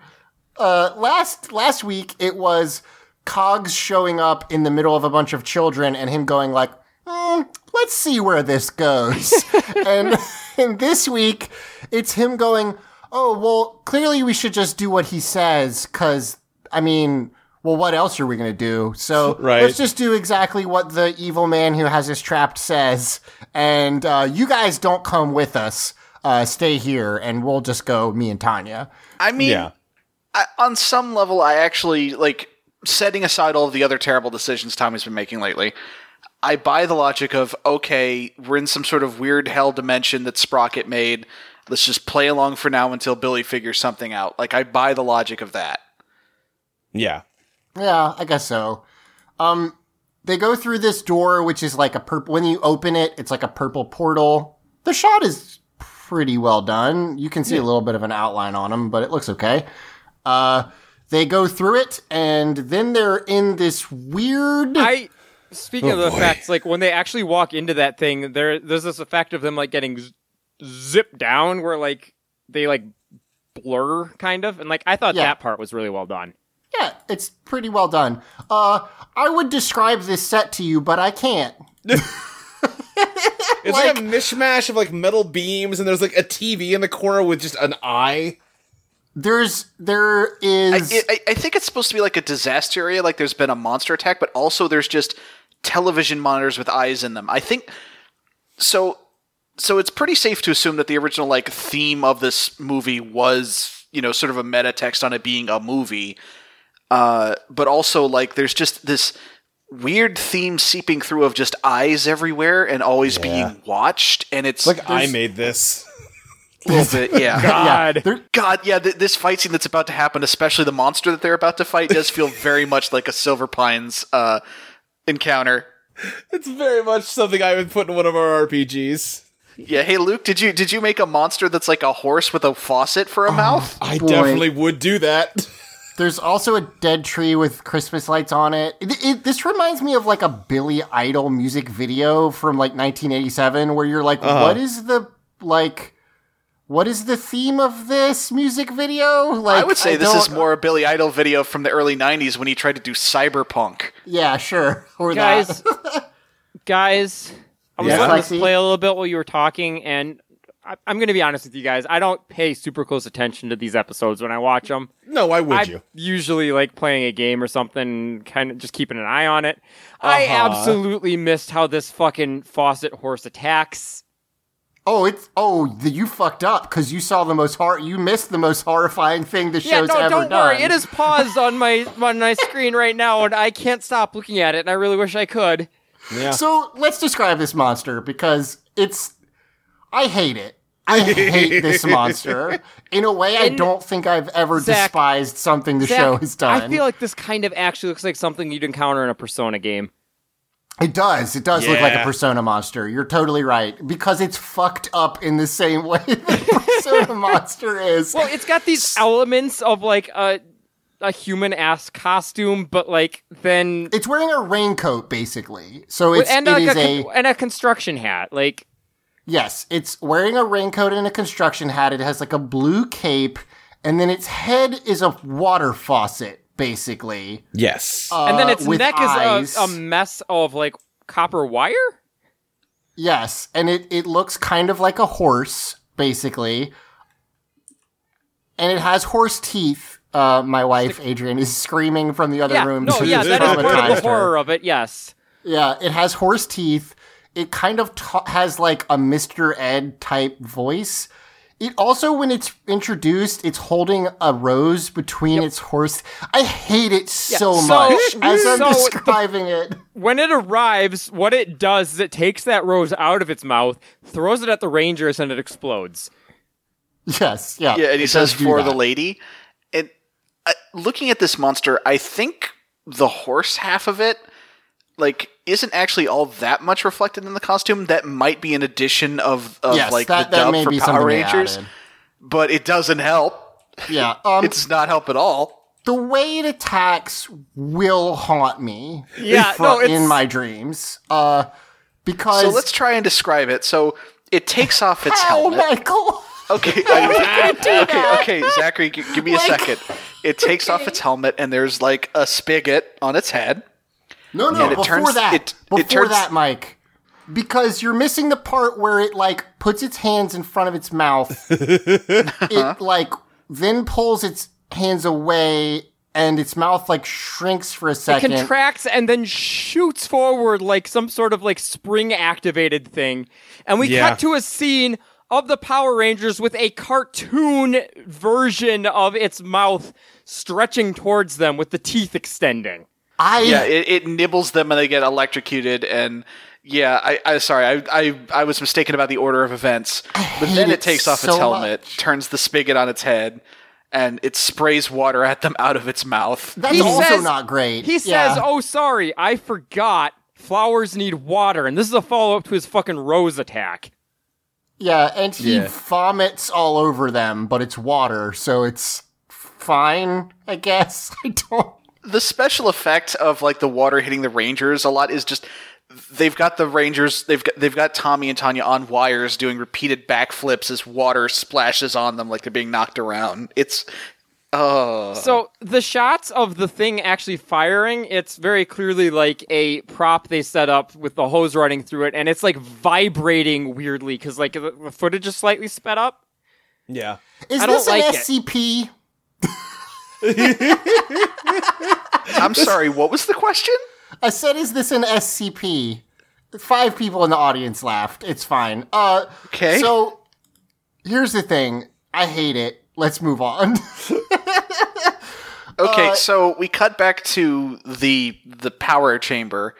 I hate that we can't call it the command center. You can call it whatever the fuck you want. I mean, it's part of the command center. You can call it the command center. We cut back to the command center. And Billy finally gets through and gets a hold of the Rangers in the fucking Pee-wee's Playhouse. Yeah, he room. hacked the signal. Yeah. Yeah, he reversed the polarity and he got through. And he gets a hold of the Rangers. I just like that he says, I hope this, hopefully this will work. And then it pans over to Alpha and he goes, it seems to have worked. Yeah. That's a good dialogue. As with everything Billy does. So he gets a hold of the Rangers and they're like, oh shit, Billy, thank God you got a hold of us. What should we do? And they explain the situation to him. And he says, well, how about you do the opposite of Tommy's idea? Yes, yeah. Well, he says, Zordon, what you said earlier, that movies like this don't have happy endings. What if we make that have a happy ending? And then Zordon says, yes, maybe that would allow the Rangers to recover their powers. Sorry? What the fuck? What? Yeah, why? What just happened? Why is that? How comes that, though? A, did they lose their powers? Because I missed that if that happened. And then B, why that thing they that you specifically said? still have their powers. They were using them to try to escape the thing. It's just that the force field, you can't punch through a force field. It's very confusing. I thought I had missed a bunch, and now that we're rewatching it to talk about it, I didn't. So I was hoping we were going to get like a montage of the Rangers having to go to different sets, and maybe that's what happens in the original movie. But what happens here is they're just like, okay, let's go into the thing that Tommy and Tanya are in. I'm not convinced that the original movie is about a movie. It is. It's the same plot, basically. Okay. Yeah, it's that the Prince Sprocket equivalent wants to steal humans to make a movie showing humanity the errors of their ways. Oh, okay. So I'm still trying to figure out what that has to do with the spigot monster, but we're about to see what the humans were doing in at least one of the scenes. But first, so Adam, Rocky, and Kat show up where Tommy and Tanya are.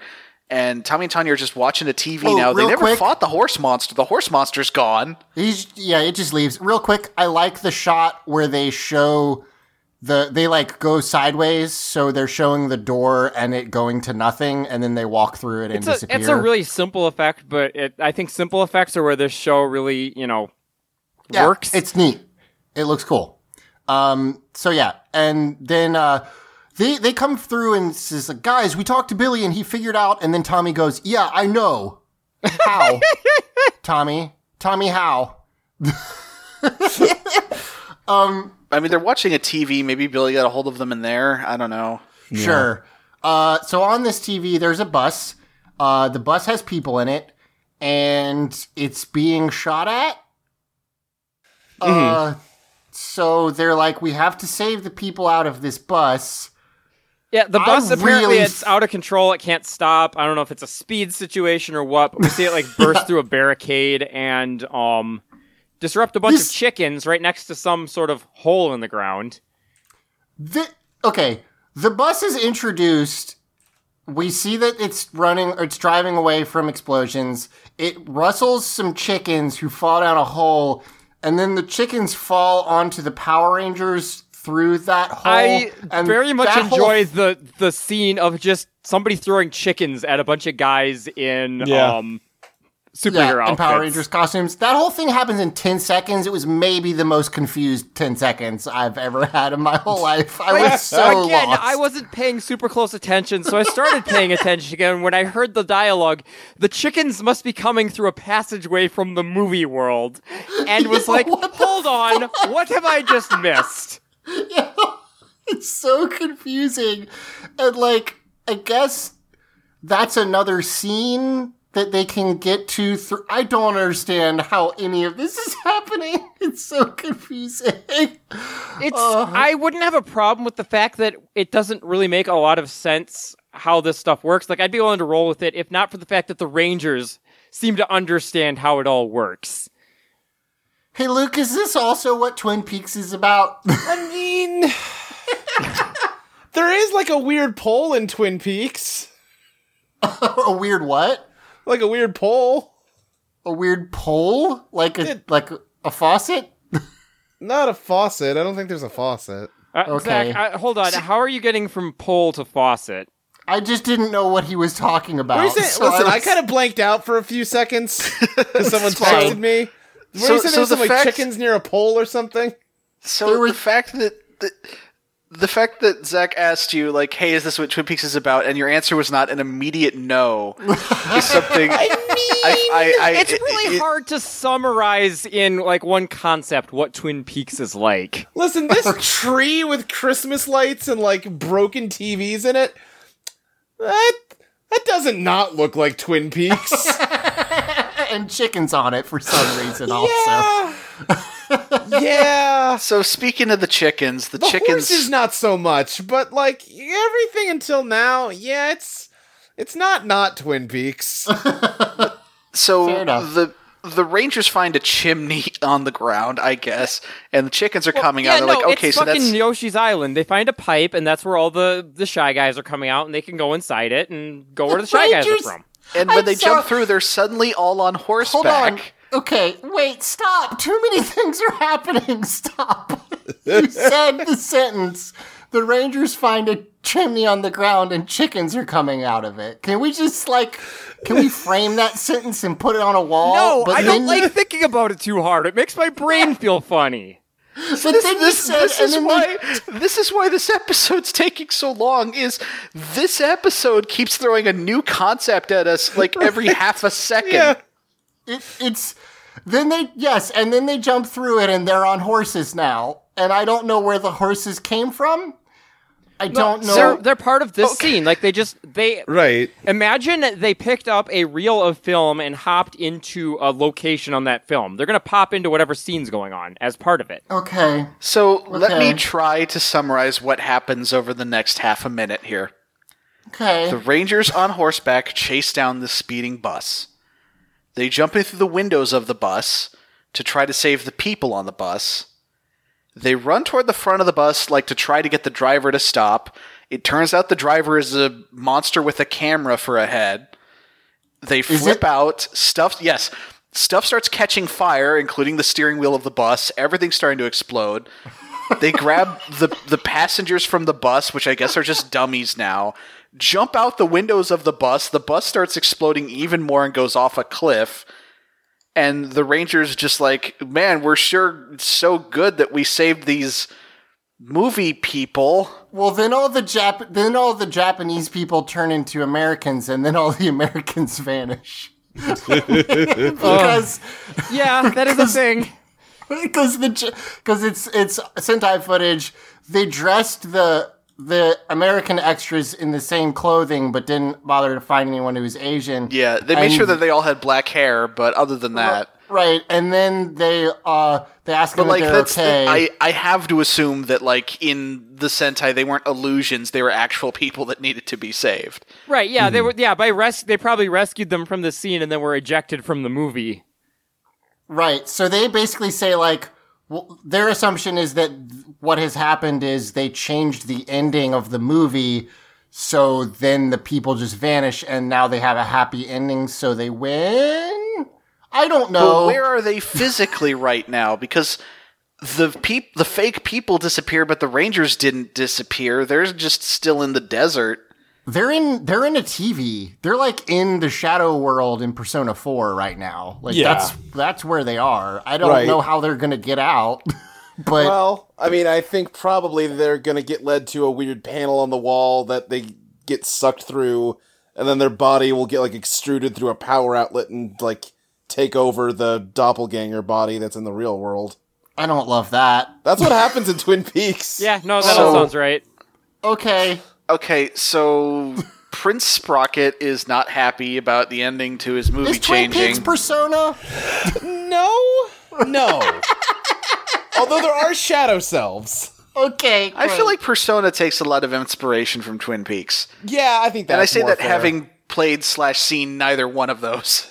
Well, okay, no. Persona takes inspiration from JoJo's Bizarre Adventure Diamond is Unbreakable, which takes a lot of inspiration from Twin Peaks. Okay, fair enough.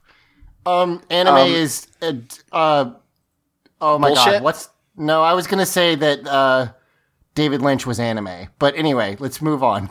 So I mean, if see Eraserhead, kinda.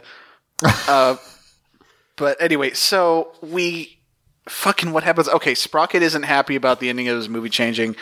Clank walks up with some storyboards that show monsters killing the Rangers real good. And he's like, I think you like these rewrites, sire. And he's like, okay, cool, let's do it.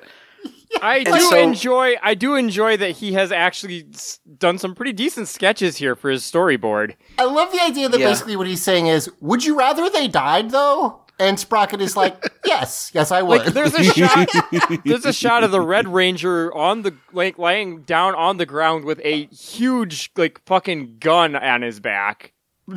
Yeah. So this is where all of a sudden a bunch of monsters show up. There's a weird telephone man. Faucet Horse comes back. There's a pumpkin monster now. Well, the pumpkin monster is one of the costumes they stole. Right. Yeah. I like this transition because he holds up a clapper board and like snaps it, and that's our transition. Like, all right, we're cutting to the scene now. There's one monster, there's a fourth monster that we literally see only in one shot, and I don't see it enough to understand even what it is, really. Yeah. And then they just merge into an eyeball train monster. Yeah, all four of the monsters shoot the Rangers. Clank and Sprocket are like, we're the best, they're dead as hell. And then, for some reason, they all turn into a big eyeball train monster, which I don't understand. And then they grow it, and then... I guess that was the main monster the whole time in the source material? They stole other costumes that just never show up again. Yes, yeah, it's very confusing. And then we have a Megazord fight, which I thought would be a blessed reprieve from the insanity. Oh, no. But you not fool. really. You utter fool. Because, so they summon the Megazord, and the monster is a train body, but it has legs. Yeah, but sometimes it doesn't have legs. Yeah, so the Megazord shows up, and initially it walks up to it, and they're just punching each other. Then Tommy says, okay, let's finish him. And we cut to, and it feels like all of a sudden we're in goddamn, what is the movie? That Chosen One, I'm coming. Oh, Kung Pao. Yeah, that scene, because all of a sudden we cut to the monster's super far away from them and like, in like a train form and like barreling towards them. And shooting them a bunch, and then it drifts away, because trains do that. And then it's on a train track, and I don't know how that happened. And our heroes take out a train by destroying the bridge. Which and that's the death of the monster. It had legs before, and now it doesn't, and the legs transformed into the pistons running the wheels. Like, it's in an alternate mode, if you look at it. Okay, got it. Yeah, it's like Vector Man in the bonus level. Yeah, just like that. But Thank you. Anyway, all of a sudden, even though it wasn't on tracks when it attacked the Power Ranger, now it's going down a track with like a bridge, and the Megazord walks up and destroys the bridge, and the thing can't stop, so it just careens off the edge and blows up. Yeah, it just takes out the bridge to destroy the train like it's a fucking Superman villain. Yeah. This is the episode where if you weren't watching this and you listened to us describe it, I'm pretty sure you're going to think that we're all like Robitussin tripping. Because I'm listening to us say it, and it's happening on the screen, and I still don't believe it. This show's been a lot better about at least making internal sense for a while now. This is making me remember that episode with the gnome where we were just like, I don't even know how to describe this. Like, so that's good. This is the most just. And listen, we're fresh off the heels of like the end of Alien Rangers and all the shit with Tanya and the timeline and God knows what's going on there. This is the most baffling and hard to follow the show's been in a long time, y'all. Right, so when you told me that this was based off of a full-length movie that got caught up for this, it didn't make what happened on screen make more sense, but it made the fact that everything's cut the way it does make a lot more sense in the fact that, okay, I get it. There's a lot more happening that they just aren't showing us, at least. Yeah, I don't know what happened in the show, but I know how the show happened. Hey, remember 1,000 years ago when they were in like full-blown warfare with an army of cogs? Yeah, it's definitely weird. That could have been a separate episode. Yeah, it's definitely weird that it only took, like, oh, you're talking about literally early in this episode. Yeah, you're right. Sorry. I was going to say...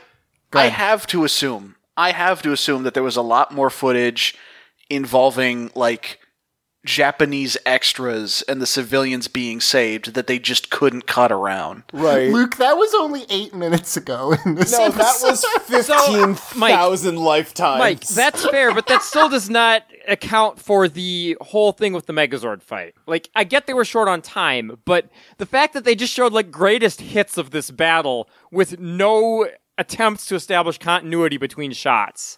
It's really weird. They cut around a lot. I don't understand why when they stretched some stuff out so much, they chose. I guess Zio has only had one 2-parter, and it was the opening. Maybe they decided, well, no, I just looked at the episode list. There's a 3-parter coming up. I don't know why they did it this way. It seems really bizarre. They could have stretched it out a little bit and made it make more sense and made better use of, like, footage that's pretty cool. I don't know why they just didn't feel like that was worth it. So yeah, at this point we cut back to the set, which I don't know how they got out of the TV world. Well, before we go back to the set, we actually go back to the moon base.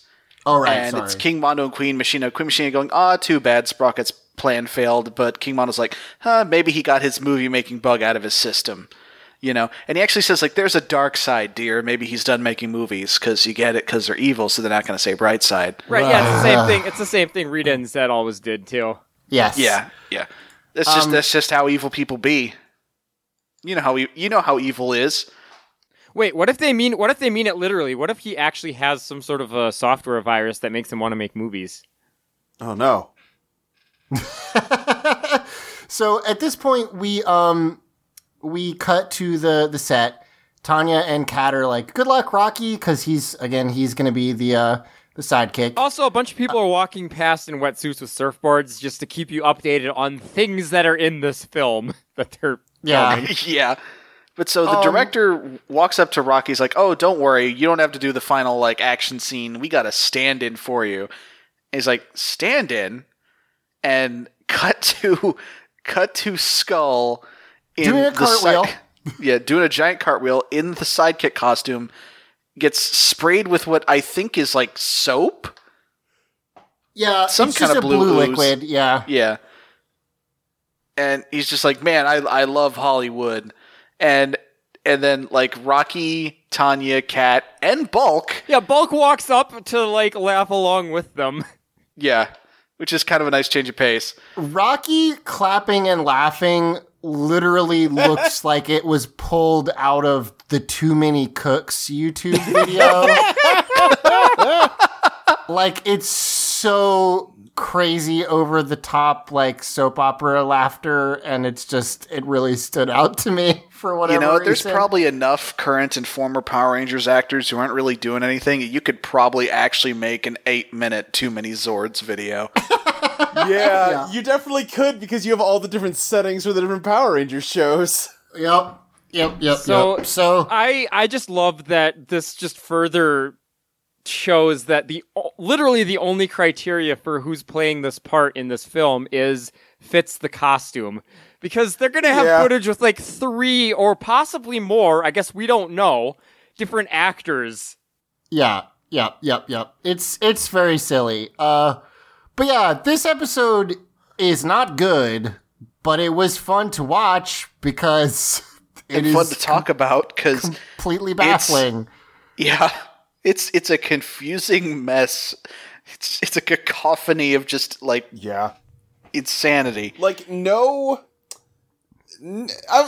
scene connects to any other scene. Right? Yeah. No. Exactly. There is no sense of continuity at any point in this episode. Like, frequently, because of the conceit of the thing, you don't even understand how the Rangers got from one scene to the next. Or how they know what to do next, for that matter. Right? There's no sense of causality. Nothing flows logically from anything else. The part that exemplifies it most to me is Adam trying to tell Tommy that they've figured out what to do, and Tommy being like, I don't care. No one cares about the plot. Like, shut up. We're just going to do it now. Look at this bus on this TV and the chickens. I feel like what that is, Zach, is they're like, okay, we have a plan. And Tommy's like, okay, we're way past that by this point. Yeah. Yeah, we don't have time for plans. We have to save a bus. Like, so much has happened in the 2 seconds since you made this plan, buddy. Yeah, it's... I know Zach said it already, but like I have to imagine someone who doesn't watch along, and normally that's the smart thing to do, but you have to. How could, like, even with us trying to describe it in a lot of detail, actually, I don't know how you could possibly like piece together what we're describing if you haven't seen it. We couldn't even piece together a description of it. No, I don't know what happened, and I watched it, so yeah. I've watched it twice. I don't know what's going on. Yeah, but it's fun to watch. It's just completely fucking confusing. So, yeah. Now, guess what? Big news, everybody. Everyone's favorite character, Sestro, the Blue Alien Ranger, will be back next week. Who's excited? I am, actually. Like, unironically. Zach, who the hell is Sestro? He's the Blue Alien Ranger, Lexi. You did a whole show about the Alien Rangers. Yeah, You if you know who they are. said Blue Alien Ranger is back, I'd be fine. But you said Sestro, and I'm like, I don't understand. It's the one whose name I remember. I knew all of them at one point, but yeah, I forgot them all. But yeah, so like, I think that's cool. I'm in terms You of like think them. that's cool? Well, I like that they're continuing to actually have some continuity, but we'll see how it goes. I think the part that we need to point out is Sestro's coming because Billy is graduating high school. Well, yeah, because Billy is 30. Again, I'm telling you. It's why it's important to at least remember Sestro, even if you don't remember any of the other Alien Rangers, because he's Billy's boyfriend. Mm-hmm. Yes, accurate. 100% correct. But yeah, so come back for that one. Until then, you should go to audioentropy.com. Wait, are we not doing questions? We're not going to do questions because we're kind of saving them up. We're going to... So that's a good point, Luke. If you have questions, send them to us at teenswithtude on Twitter, teenswithtude@gmail.com, or Teenagers with Attitude is the Facebook group. And even if you've already sent us a question and we haven't answered it yet, send it to us again. Yeah. You gotta keep pestering us.